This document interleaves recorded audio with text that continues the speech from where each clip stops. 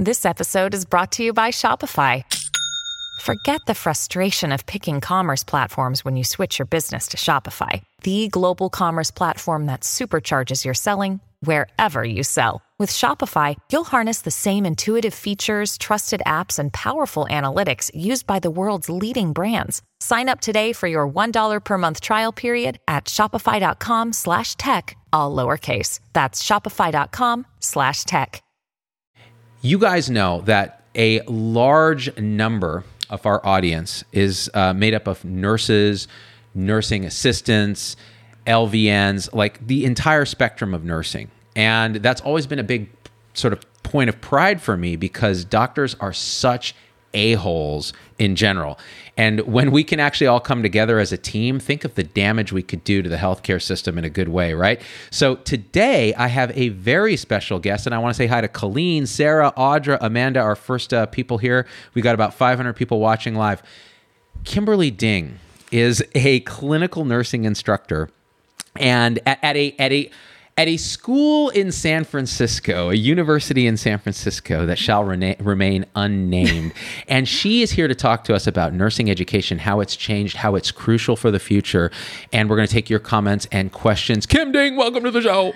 Hi, T-Dog. I am so excited to be here. Dude, I got to say this. The reason that we met is you were in our video, and the Z-Pack will remember this. I Try, the Macy Gray parody. I try to suction 10 and it chokes. You were the nurse in that video. I was. That was such a great memory. I loved working with you then. And you kind of have done some acting and stuff too, right? Yeah, I have. I've done a little bit of some commercials here and there, and I'm trying to get back into that. That's kind of awesome. Yeah, so when you were so awesome in that video, I'm like, dude, I got to have Kim back on. And when I moved back to the Bay Area, it turns out we're like neighbors, right? I can't believe we won't that. say the city because, anti-vaxxers. Mm-hmm. But you know, your husband's an interventional radiologist. That's right. My wife's a chest radiologist. And I was like, dude, we were meant to be on a show together. We were. So here we are. Thank you for having me. Dude, so there's so much stuff we were talking about what we could talk about because you're a nursing instructor at a major nursing school, right? Yes.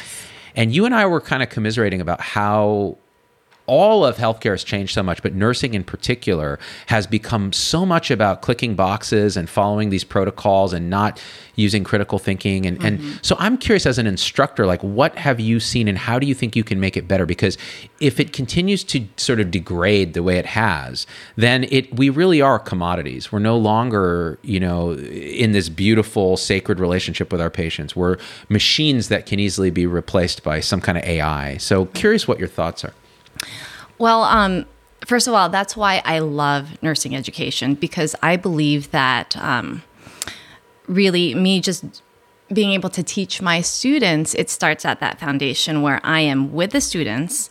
They are like my own children. So what I do and how I teach them. Do you change their diapers? Sometimes I do have to give them a timeout. But really being able to educate them is the foundation. I always tell them, you guys are like my children. So if I do a good job, you're a reflection of me. And so I'm very passionate. And I think that giving them a good foundation and starting from school will be able to allow them to be compassionate, accountable leaders for this generation of nurses. And when they come in, though, are you finding that they're generally ready for this kind of training, or are they kind of conditioned by what we see, the kind of Gen Z crowd? They're phone-based and they're not really looking people in the eye. I mean, what's going on? So that's a really great topic because I do teach sophomores and I teach undergrads. So there are some challenges with that. For example, just good manners. Teaching them good manners, that when you walk into a room, you make eye contact, being professional, being on time, being accountable for your work. And then there's other little facets such as social media. I have to remind them, I go over the syllabus with them that with social media, you cannot take pictures of yourself with patients. You cannot really comment so poorly about, having a bad day at your university, at this specific hospital. So just teaching them common sense and critical thinking for my students. But it's interesting because, you're talking about manners and stuff. I think there are a lot of doctors who could learn these lessons too. And we see it actually, one of the big challenges in medical education for medical students is teaching them simple manners and human skills and, these kind of things that we would take for granted, maybe in our generation, but it's not even a generational thing. It's more that how the internet has affected how we interact with people has changed our wiring a little bit to where we're willing to accept kind of behavior that's really not okay. Right. And professionalism, which is the fancy way of saying being a decent human being in your job. And you said something where you said, taking pictures, talking about, so bitching about like a bad day at work, and then naming the specific hospital and this kind of thing. People don't understand. Like, it's great to vent on social media. That's wonderful. Our platform is all about communalizing pain, right? Absolutely. And saying, hey, we're all in this, right? Yeah. But when you say, oh, at this hospital, on this ward, because then what starts to happen is you come perilously close to violating HIPAA, to making your employer angry because you're reflecting on them, this sort of thing. Now, the truth is, if you're asking me, I'm like, yeah, fight the power. We should be screaming and yelling when our employer is being bad. But the practicalities of it is that's a great way to lose your job. Exactly. There are better ways to speak out in a way that is not going to get you canned. So do you actually literally teach them this, or how do you like? Yes, absolutely. On our very first day, we have orientation, and I go through the syllabus with them, and I have I have a category about social media, exactly how you're supposed to act with Instagramming, Facebooking, what you can or can't say, even grooming. Z-Dog. I'm a big fan of grooming myself. I mean, you can tell that my hair is done to the nines. So tell me about grooming. This is hilarious. So okay. Grooming. So grooming, all of my students are in white scrubs. So what you wear under your white scrubs can be visible. So just the simple act of being professional and being careful with what you wear. Women have to keep their hair back. It's just like working at a restaurant. You need to keep your hair back, minimal jewelry, visible tattoos. Let me see that thong. That's what you're really getting at, right? That Black thong. The thong. Cis quo. Exactly. Yeah. That's what it is. Exactly. So, they have to do the bend over challenge, and if you can see something, then you need to change yourself. I wish this could carry over again, because it starts with education, but in the hospital, because there's always Jim, the nurse, who's like, scrubs are 4X too tight, and you're basically seeing taint. A lot, and taint is not something that you want to visualize. Absolutely. No. And the thing is, it's customer service, right? Because if you come to work looking like that, and if you come to work looking messy, then that means that you're going to be a messy nurse. And the phrase customer service will trigger a bunch of people, right? Because they'll say, well, now we're not a hotel. This is a life-saving thing. But see, I always make a distinction. Like, the idea of customer service is really the idea of what is the experience of the patient. Right. So we talk about patient satisfaction. That makes me want to hurl. We should be talking about the patient experience. Absolutely. Because when you're a patient or you're there with your loved ones, you have a certain experience. And when it's bad, like I recently had a horrible experience getting flu shots at my big multi-specialty group that shall remain nameless, even though I named them once. And it was such a bad experience that I came away being like, you know what? Target's going to eat your lunch. Target gives a vastly better flu shot experience than you gave. And if you're looking to create a place where people want to get a flu shot, where they want to come and see you, you failed. And so that then gets right to the heart of the professionalism issue that you're talking about. So if your doctor, your nurse is totally unkempt and, but now how does this relate to things like, so we're going to get real here, like tattoos and colored hair and stuff like that, because a lot of our fans are like inked up and they have to cover up, and their employer makes sure that, the multiple piercings and things like that. And what's your take on that? Oh, that's a really good question. My own personal take is that, that's a great question. that you have to think about. I have to think is about interesting that. because it makes you go, it is a tension, right? Between personal liberty, personal expression. Absolutely. And I can't really speak for that because every hospital has its own different policies and its own different protocols. The university also has its own different protocols for that too. Right. So it's kind of employer specific. I mean, my feeling is you should be able to express yourself within the parameters of what, a quorum of people would consider professional. Right. Absolutely. So if you have like a 666 tattooed on the center of your head and your hair is mohawked and blue and you're covered in sleeves of tats that say Satan loves mom, that might be like, a little difficult for a patient who maybe has a religious background or something like that. So, Absolutely. So you're always kind of weighing those things. Doctors, it's interesting because I think doctors feel particularly hamstrung by professional rigors. They can't even speak out online. They can't have a voice. Nurses seem to be a little more open online. They're more like, let me tell you about it. Sometimes to the point where, like we've done shows about nurses who've said things online that really have crossed a line or violated HIPAA or, whatever. So this professionalism you're trying to instill from kind of day one, right? Right. I just want that me as a nurse or my nursing students, when they are in a patient room, that the patients feel comfortable. So my students can make their own judgment or use their own common sense to see how they can groom themselves that way. How do you deal with racist patients or patients who clearly are making you feel uncomfortable? Oh, I remember I had an incident before when I was working at a hospital in San Francisco. And there was a veteran who was in a psychosis right now. We can't figure out which hospital this is, by the way. Yeah. We have no idea which hospital. Which hospital would serve any veterans, right? Yeah. Exactly. Yeah. And he thought he was in the Vietnam War. And so I walked in as an Asian woman. Yes. And you're Filipina? And I'm Filipina. Yeah. Yeah, but so he was but he thought I'm ethnically ambiguous, right? As an Asian female nurse. Ay nako. So what happened?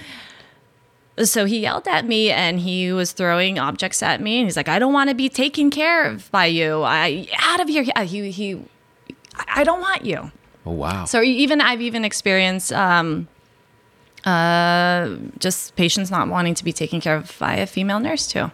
Really? So what do we do? Well, that's a little difficult. That's a little difficult because it is my moral code that I still have to take care of the patients. Now, if it gets really aggressive, then I can hand my patient over to another nurse. Right. So right. That day I just had to suck it up. Right.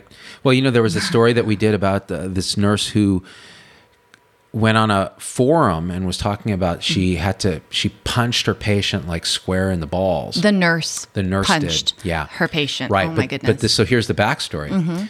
So as a nursing instructor, I'd love your take on this. So she was in the room with a male nurse supervisor. Okay. And she was telling this male nurse that this patient was violent and she did not feel safe. And the male nurse did not intervene. In other words, as the supervisor did not do anything to improve the situation. Next thing you know, the patient, I think, grabbed or punched at this nurse, and she reacted instinctively to try to get him off and just kind of hit him square in the crotch. And I think even the family had kind of said, it's okay, he's very agitated and violent and he does this and but it was a big deal because you don't hit patients ever, right? But in this situation it was such a strange thing because the patient was violent and she was trying to defend herself. At the same time she recognized what she did was wrong and was very scared. And I mean, how would you process something like that as, say, a nurse educator? That's really difficult because as a nurse educator or just as a nurse, you need to keep your patients safe.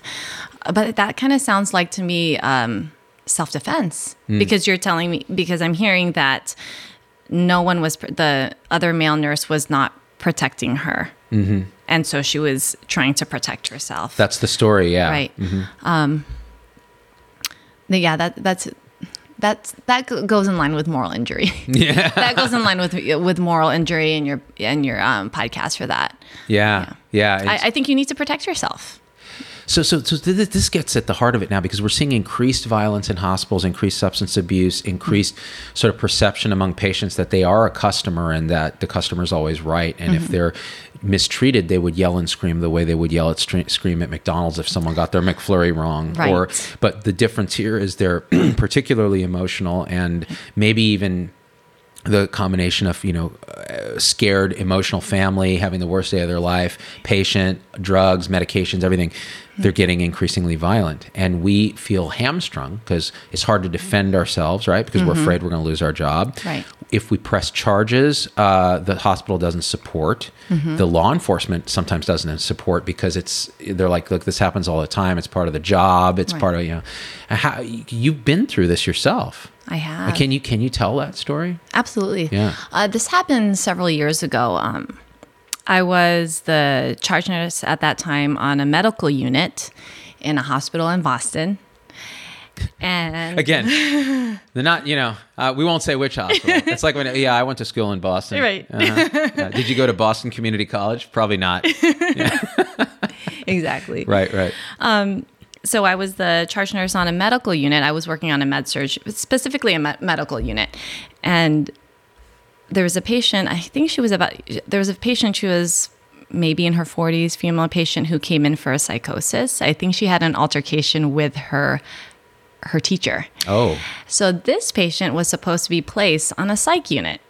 But as an internist, you know that the patients kind of get turfed into medicine. Okay. Is that resounding to you? The potassium was 3.4, so that's a medical problem. Exactly. So we'll go ahead and admit to medicine until she's stabilized. And exactly. Then, especially when there are no beds. Exactly. Yeah. So, yes, I think, combination of that, and also that there just wasn't any beds available on at the psych facility. So she came to our unit. She had a sitter with her because she was either harm to herself or flight risk. And so she was on our unit for at least 24 hours.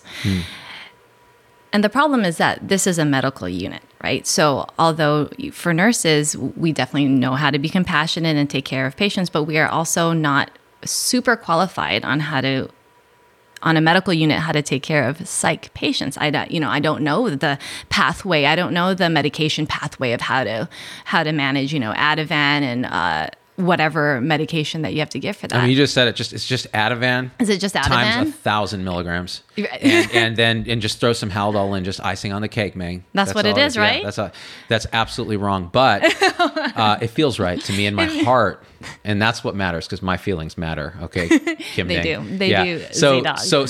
so the point being, you're not a psych nurse, right? And the psych nurses themselves have reached out to me saying, man, it's hard. What we do is really hard. You got to learn to de-escalate these guys. Right. Sometimes you got to go off the top rope with the people's elbow, and just go right to the solar plexus. And they don't say that, but I'm reading between the lines. And so what happened then? Okay, so I heard her escalating, and I went into the room, and I said, hi, what's going on? Can I help you? And she went like this. Come here.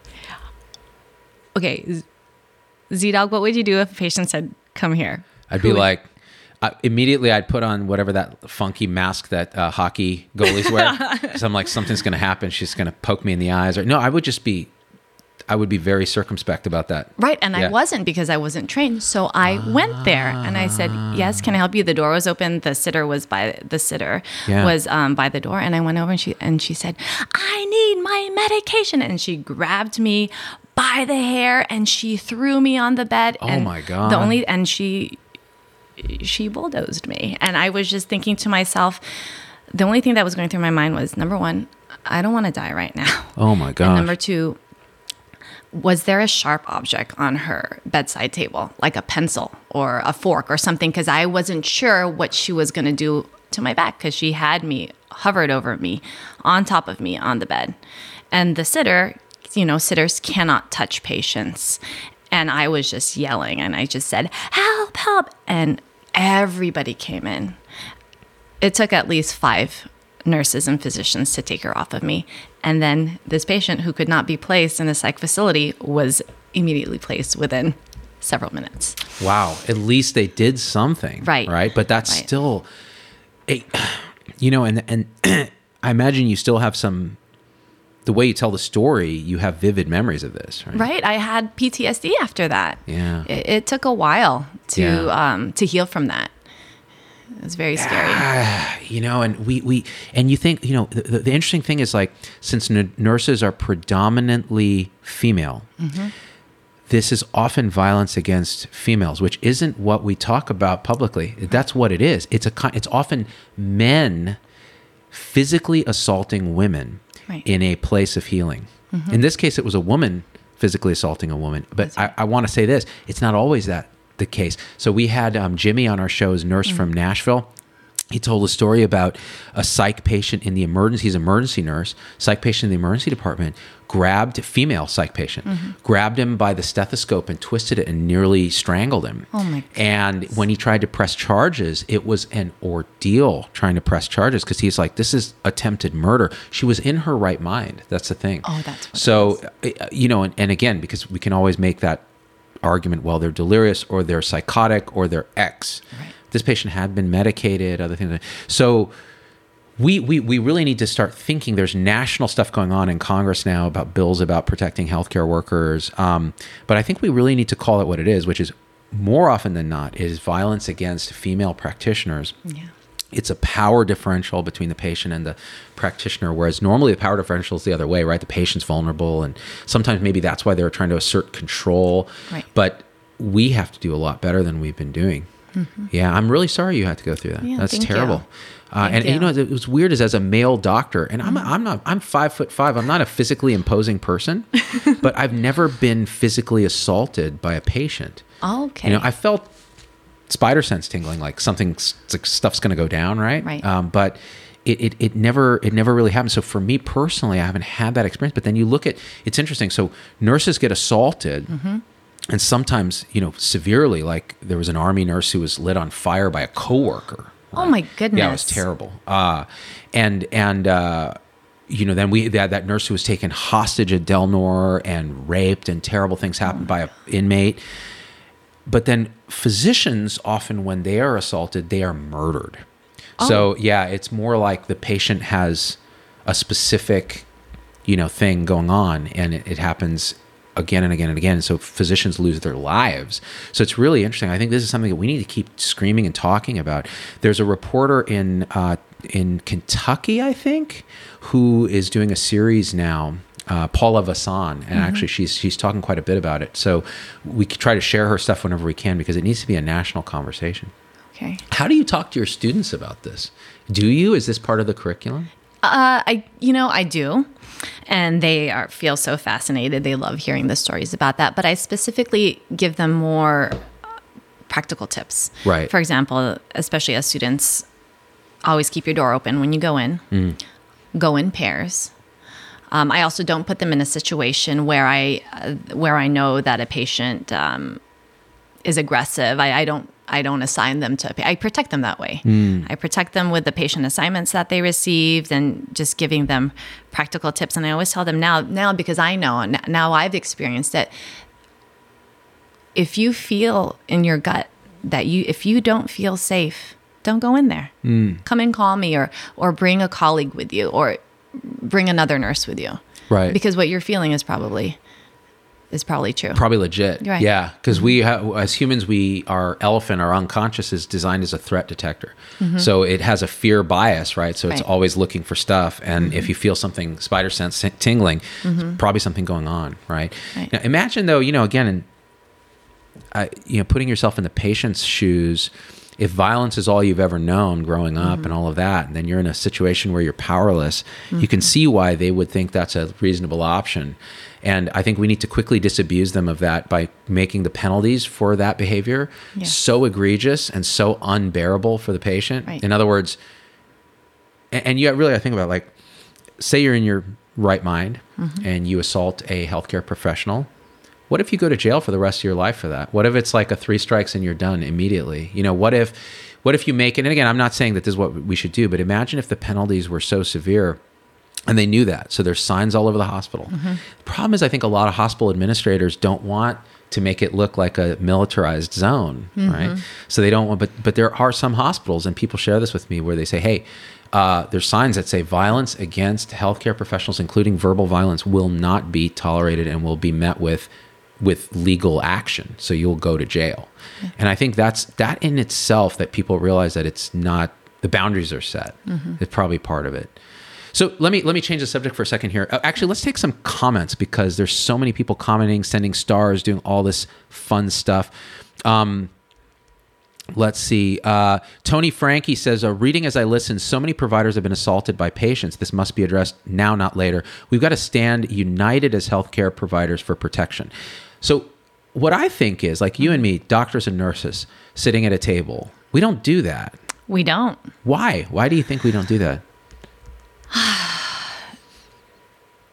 I've seen doctors and nurses just don't really work well together. I don't know why. That's honest. Elaborate on that. Why is that? I think because, why do you think? Why do you think, Z-Dog? That's such an educator thing to do, throw it back at the student. So let me ask you, what do you think? Well, so, it's interesting. I think we have, if you're asking me, I think we have very different ways of seeing the world. I think there's a real interesting dynamic between female nurses and female doctors that, yes. You're nodding like you recognize this. So tell me what your take on that is, and I'll tell you mine. We'll exchange takes, because I think this is a very important one, because my female physician and nurse colleagues tell me this is a real thing that nobody talks about. And it's that, nurses are known to bully each other. Like, they're known to eat their young. It's like part of there's something cultural. Doctors do it, but they do it in a very different way. It's part of the hierarchy, and it's not so much, like residents don't bully residents, and it's not as much that. It's more like the attending's an a-hole, and the surgeon's an a-hole, and that sort of thing. And there's sexism, but it's all codified in this hierarchy. But with female nurses and female doctors, female nurses will call a female doctor by their first name. They will not do that to a male doctor. They will question a female doctor's orders openly, refuse to carry them out. They will not do that to a male doctor. So there's almost like a kind of a reverse sexism that goes on. And my female physician colleagues tell me about this, which is why then you see the behavior on the part of the female physicians. They can be really nasty about nurses, particularly nurse practitioners, who they will go on and on and on and say they're not qualified, they shouldn't have practice rights, they're dumb, It's like this kind of like return of the bullying. Right. I see that. So have you seen that? Or do you think you kind of conceptually can see that? I've seen it. Yeah. I think, I think women, I shouldn't generalize about women, but we don't like being told what to do. And I think we don't like being told what to do by other females. Also, the medicine is changing, right? Now that we have a lot of female physicians, and that's phenomenal. That's great. And so before men were the physicians, right? And now women are becoming physicians. And so maybe there's a power struggle between women. Maybe there's insecurity with that. I think that maybe because that's what bullying is, right? Yeah. Is insecurity. Are you insecure in your own role? Well, as a nurse, you shouldn't be, because you are a nurse. You are there to be with your patients. And the way I see it is that, and I have a lot of female physician friends, is that we work together. So even though we do have different roles, we work together, and we work together well so that we can take care of our patients. Let me theorize something. See, this to me is fascinating, because this is human dynamics, right? At its finest. We're tribal creatures, barely pulled out of this kind of environment where it's all these kind of interesting relationships. So like the old male hierarchy of dominance, right. There's a certain feeling that, it's not just a doctor on nurse dominance hierarchy. It's a male on female dominance hierarchy. And you wonder about that, especially in the older days. Now we're starting to see those hierarchies begin to be challenged and flattened finally. And maybe now there's more discourse that would have happened early on if there wasn't that dominance hierarchy to begin with. Right. Because nurses have a skill set and things they bring to the table that doctors absolutely lack, and vice versa. And when you and I sit across the table, we can share those things. And, you're married to a doctor, so you probably share those things, Yes. right? And, but it hasn't classically been that way. We've been siloed off. It's been part of a hierarchical dominance. Like the doctor gives orders, the nurses carry out orders. The nurse expresses concern. The doctor either blows it off or pretends that he's blowing it off and then takes it seriously. So those days are gone, and they should be gone. Right. One thing I learned, and this is what I teach medical students too, is like the biggest piece of advice I can give you is, and this is old advice, but I think it has a new meaning now, which is the nurses are your allies, the most powerful allies you'll ever have. Don't see them as the enemy or someone to be, conquered or dominated or won over or whatever. They're your allies. And if you treat them as such, they will help you and you will help them in service of the patient, but also in service of each other. And so to this day, I have nursing allies and friends across the wards at Stanford because that's how I tried to live that. And I have to say, it may have been the exception. So as educators, both of us, right? I think that's something we would want to really impart. Yeah. How interesting, right? Right. Very interesting. Yeah. I think that it's going to change, though. I see it changing, especially nowadays. So I have 2 kids, and I have 2 boys. But I make it a point that I read to them books about strong female leaders, because that's what's happening now. We are entering a generation where men and women can both be anything they want. And now we have more awareness with that. And children are now, we are encouraging them to be open to any type of career or identity for this new generation. So I'm hoping that my children, the children of today, are going to grow into someone that's just so accepting of everything, and that we can all work together well. I think it's happening. I think it's happening. I think this next generation is much more non-hierarchical. Sexism is much less of a thing. Racism seems to be much less. Of course, we live in a little bit of a bubble here. Absolutely. But even in other places where I've gone, things are changing so much. And there's a backlash against it, and you have this sort of ebb and flow. But I think overall things are going to get better. But you will have these weird sort of transition zones. Right. Yeah.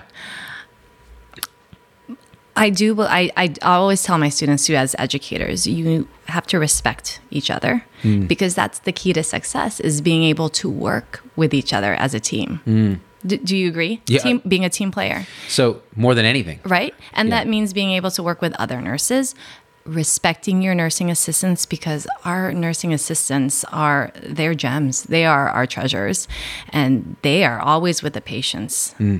And so they need to respect housekeeping, because I don't know in your experience, but sometimes the housekeepers are the first ones in the room, and they find that the patient has coded. Dude. Because they're in there all the time. Dude, there's so many housekeepers that are fans of the show that message me, and they tell me stories about really being there on the front line, right? They are. And feeling very disrespected. But this is everybody in the hospital's a team. That was the one reason I could do that job for so many years, is that you knew there was this huge support network, even with the politics and the drama that happens in these kind of tribal things. But it's tremendous. And the best team players are the best doctors and the best nurses and the best housekeepers, because they connect with everybody around them. Absolutely. And lift them up and focus on their strengths instead of their weaknesses and that sort of thing. Leaders too, right? That recognize the team. That's right. Yeah, that it's not a dominance thing. It's interesting. So Daisy Miller chimes in and says, if that's the case with this generation, in quotes, why then the bullying? So this is what I think about bullying in the next generation. So you have these kids, right, that are that are bullying each other on social media to the point where they're committing, they're dying by suicide and this and that. Terrible. Now, this is what I think, and Jonathan Haidt and others have written about this. what we've done is we've taken the basic tendency of humans to commit relational aggression, aka bullying, especially when they're younger, and we've weaponized it by giving them social media. So now it has no consequences for the bully, and the bullied person has nowhere to escape. So it used to be if you were bullied, you're bullied at school, and then you go home and you're safe. Now it's like you go home and you open your Instagram and someone's there making fun of you. Right? So that's part of the problem is our technology has outpaced our evolutionary wiring. And now we've weaponized relational aggression, which is why I did a show talking about, I don't think girls should have social media until they're 18. I agree. Right? Yes. Why do you, what's your experience? And should we apply this to boys too? And the reason I left boys out is that boys commit physical aggression much more than relational aggression. It's not uniquely true, but you wouldn't give a boy a gun at age 15 without training and say, here's a gun, because he will go and kill someone because they're impulsive, physically aggressive. Girls, it's relational aggression. Right. They bully, they try to harm each other's reputations. Very hard to do that word of mouth without in a nuclear way, but with social media it goes nuclear. Right, because for women, especially for young girls who are so vulnerable, there's a lot in social media that can create insecurity, just physical appearance, what their friend is doing, what they're not doing, and they don't need that. And so I make it a point that my children don't really see me on my phone. I have to put my phone away. Right. Because then they'll want a phone, right? Have you got, I had a friend who just went to flip phones just because they were done. Yeah. That's a great idea. It's the nuclear option. It's like, I'm out. If I did that, I'd no longer have a job. Because, here, look, I mean, guys, I'm looking at your comments on my non-flip phone. Let's take one of those. We all work as a team. Bullying has no place in healthcare. Carolyn Chandler. It's true. And yet there it is. It's so basic, isn't it? Yeah. I mean, this is just like the playground, like a preschool playground. It really is. It is. You have to, there's usually like a head honcho. Yep. And alpha male or female. Yep. And it starts young. Yeah. And so how do we stop that? By starting at home. Let's read this one. Ruth Stevens King. Many physicians are impatient or short and don't want to be bothered. Okay, who are you calling short? Take that very personally. As a nurse, we are not supposed to do anything without an order. Damned if you do, damned if you don't. I don't call to hear myself talk. I call because the patient needs something or I have a concern. I think that's pretty spot on. Doctors get very impatient because they're, in a way, I think, in many ways, there's an insecurity component. We're scared of killing someone. We're extremely tired, especially when we're taking call. So you're calling us in the middle of the night.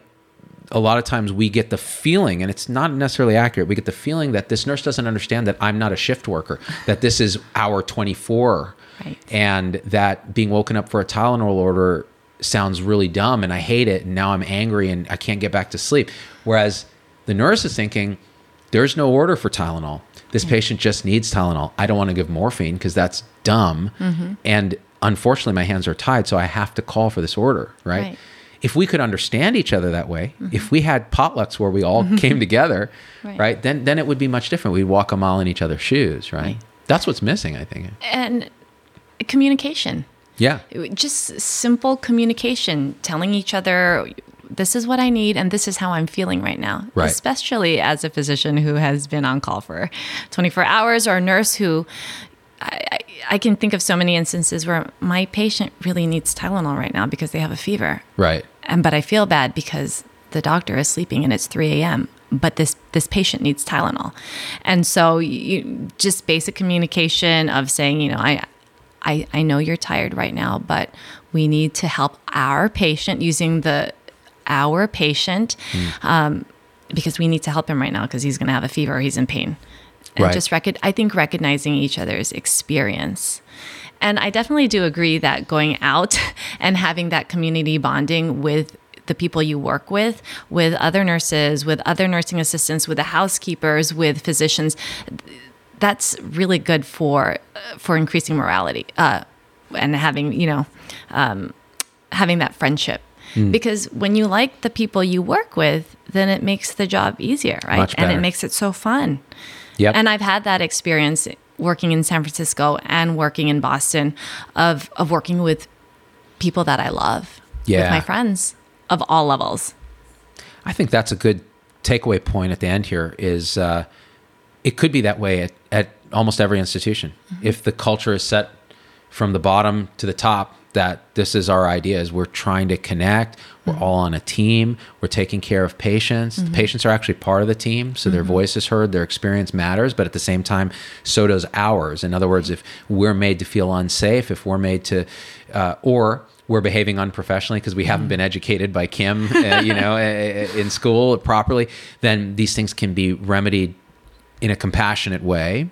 We can love each other without necessarily having to like each other sometimes. So there's some people that just the personalities don't get along. Right. And this idea of being afraid to call people because you're worried about upsetting them or waking them up, I think it's so funny because that we operate from that place if we have any emotional intelligence. Right. So there are some people who just don't. Then that's fine. That's who they are. And they'll just call without remorse. Like for a stool softener? Like at 2 a.m.? Stool softener at 2 a.m. Right. Yeah. And they're the just like patient's going sleeping. through the protocol. They don't think that there's a human on the other end of the call. They're just going through the motions. And that's, that may be that personality, but even that can be trained a little bit. Yeah. But we think twice. We think if we all knew we were all friends, then at least it'd be like, listen, and what you said was great. Hey, I'm really sorry to wake you up. Right. Now, I've had some nurses telling me, no, I never apologize because I'm doing my job. Okay, then don't use sorry. Right. Say, I'm sorry that you had to be woken up for this, but here's what I need. Right. To acknowledge someone's feelings. Acknowledge. I see that you're tired, but I had to wake you up. And how about the doctors do something like thanking the nurses? Wouldn't that be something? That would be so great. Oh, wow. You did something really hard. We had you put in a Foley on an agitated patient who was doing all this stuff, and you got it in and you never complained. And here we are, at the nurse's station writing our note, and we think that's hard. Right. And you've just done something that would have just kicked our ass. Like, thank you for that. Absolutely. I remember there were those moments that really bowled me over when I was at Stanford. It's like when the nurses would just do something heroic and you're like, damn, like no one's going to thank you for that. I'm going to thank you because I'm just blown away, right? And that just makes it wonderful. And then you're a little bit in awe of how good people are, Thank you, Z-Dog. Oh. I'm saying thank you to you. How kind of you. Thank you, Kim Ding, for joining us on this show and imparting your wisdom and bringing a positive spin to something that's hard, which is nursing education. Because you and I off camera will complain about how hard it is and, the students are changing. But the truth is we do our best. And let's end with one last question. How many damn letters do you need behind your name to be a good nurse? It all comes from the heart. Right. Nothing. You just care about your patients. Just care about your patient. Care about your team. Right. I love it. So now all the BSN, MSN, MSNBCs are like, you shut up. You need at least a CNBC behind your name. Well, you just have to remember why you went into nursing school. You went in because you love patients and you're passionate about what you do. You don't need all of the letters after your name. I love it. Kim Ding, come back on the show. I would love to. Yeah. So we got a lot of comments we can go through after the show. Thanks to everybody who sent us stars to support the show. It's kind of awesome. Give a shout out to your husband. Thank you. He's doing great things in the world. And let's hang out sometime soon. I would love to. Awesome. Thank you for having me. Thank you. Hit share, you punks. By the way, we're now offering subscriptions on YouTube at 3 different tiers. So there's Super Pack, $4.99 a month, where you get access to early exclusive content, live shows. Super Pack for Life, where you get just big ups from me personally, $9.99. That's just you want to support at a higher level. But then, this is my favorite one, Wakanda Forever. Ooh. Wakanda Forever, $49.99 a month. So it's not a joke, but this is what you get.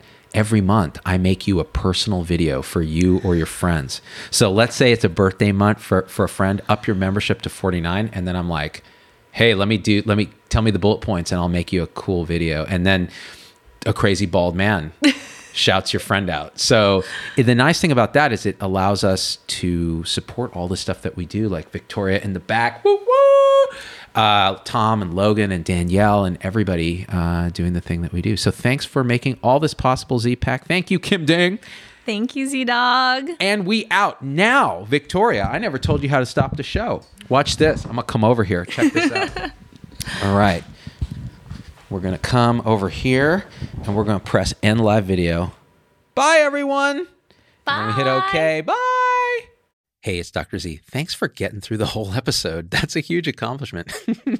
And so at this point, I just got to ask you for a few favors because it just helps us so much if you leave a review on your favorite podcast platform and subscribe. It just really helps the algorithms to get this message out to others.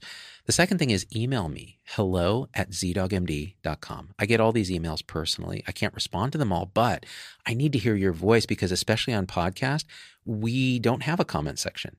And I want to hear how this episode affected you, what you'd like to hear in the future, what you think we got wrong, what we think we got right, anything, or just say hi. So that's really powerful. And the third thing is, financially, it helps us a lot to support the show in any way you can. And if you go to zdogmd.com/supporters, you can join our supporter tribe on your favorite platform, YouTube, Facebook, Instagram, wherever. What that will get you on those platforms is live shows with me that are exclusive for supporters and access to our Zoom meetings where we talk about awakening realization and we share with each other our own experience. It's a powerful group effect. It's a community, really. And we support and love each other and share, again, through our own experience, how we're waking up.